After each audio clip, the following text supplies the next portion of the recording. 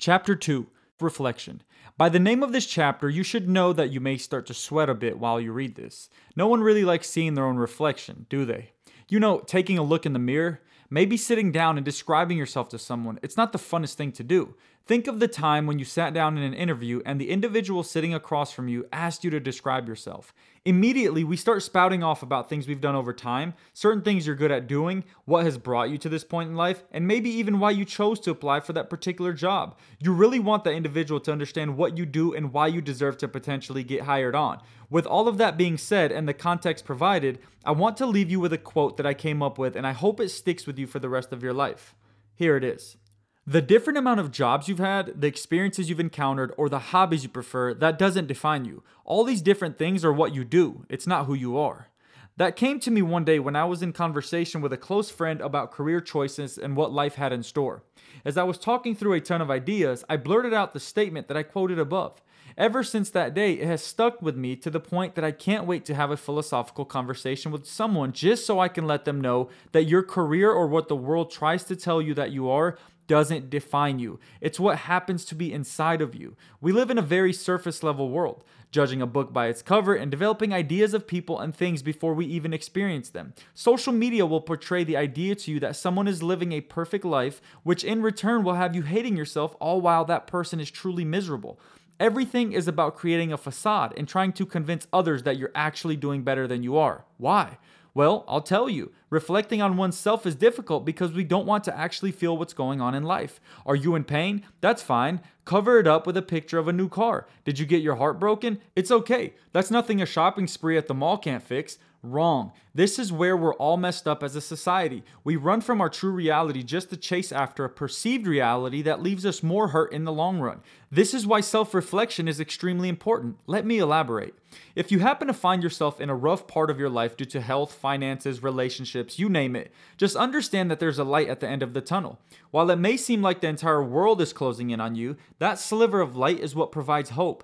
As positive as I am, I'm still a realist. I understand that life itself can sneak up on you and really throw you for a whirlwind. I'm not telling you that you're supposed to walk around as if nothing is wrong 24/7 and not actually confront the emotions you're feeling. What I'm saying is that there's a time and place for everything. For example, let's say that you are dealing with the toughest times of your life at this very moment. Self-reflecting beats you down even more, so you choose to overlook the situation and not deal with it head on. That's typical human behavior. Running from our problems, running from decisions that need to be made, and trying to appear as if everything is good when it's not is very normal. What I'm asking you to do is just pause for a moment. Give yourself a second to breathe and deal with what's actually going on. You might tell me that you don't have time and you're too busy, but in reality, we have time for the things that we prioritize. So how can we self-reflect without self-destructing? I'll tell you. At this point, you should have already finished reading the first chapter discussing all things having to do with perspective. Your perspective needs to shift first. Even with what's going on in life, the right perspective will help you push through whatever these moments feel like.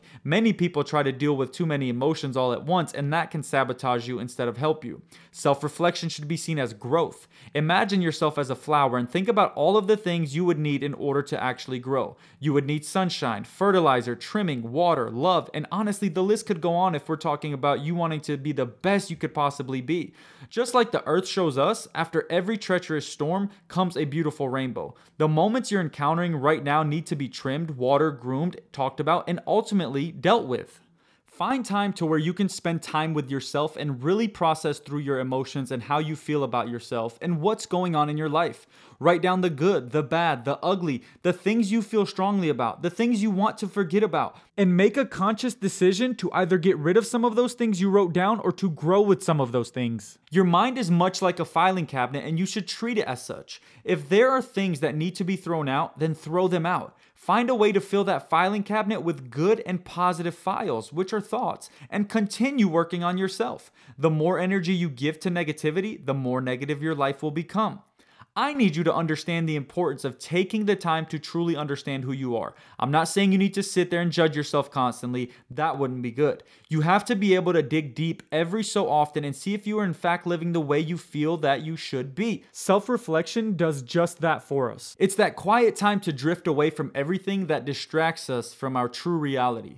If you've never taken the time to simply disconnect from everyone and everything for a moment, you're missing out. This is when you find your peace, your direction, and sometimes sometimes even your desire to pursue something. We often forget that as you grow up, there's always someone trying to shape your future without your input. It first starts with your parents, then your teachers, and then maybe your professors or bosses at work. We don't realize it, but most people go through life doing exactly what everyone around you told you to do versus doing what you wanted to do from a place of passion. Self-reflection allows you to have a talk with yourself. That doesn't make you crazy, by the way.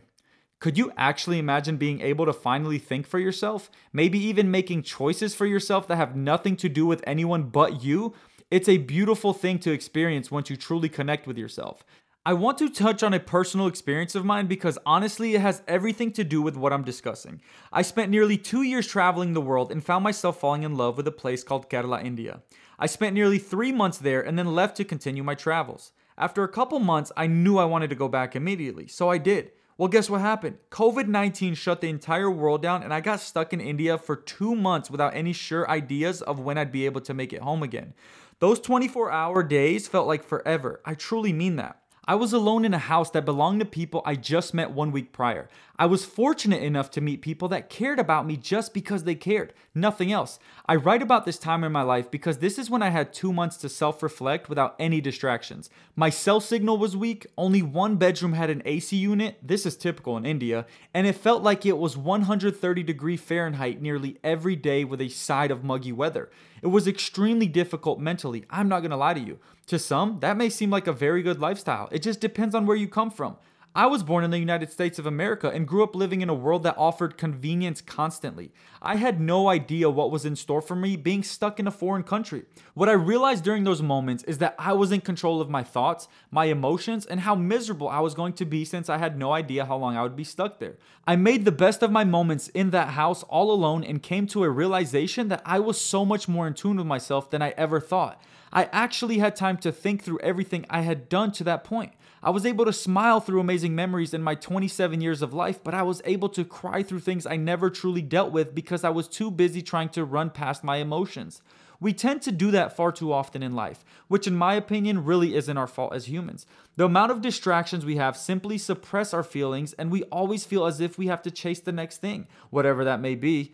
Our world is fast, and if you're not keeping up, you get left behind, which I realized wasn't such a bad thing after being in complete solitude for 2 months in a foreign country all by myself. With the time I had, I found my balance in life. Many times we think time is working against us, while in reality, you just need to appreciate the time you have to yourself. Not everyone can just travel the world and find their peace like I did, but I encourage you to try and separate yourself from the many distractions of this world. Focus on the deeper meaning of yourself, not just surface level facades. In summary, 1. Take a look in the mirror. 2. Understand who you are, not what you do. 3. Don't be afraid of time alone. 4. Critique yourself on how you can grow. Don't judge yourself. 5. Dig beyond your surface level to understand yourself. Chapter 2, pause and reflect. Reflection. Write down how you feel after reading this chapter and what you plan on doing to improve this part of your life. Thank you so much for listening to today's podcast. It would mean a lot to me if you left a review and shared your thoughts about it. Your reviews help get this podcast shown to others, and our goal is to help as many people as we can. Let's help each other out. See you on the next one.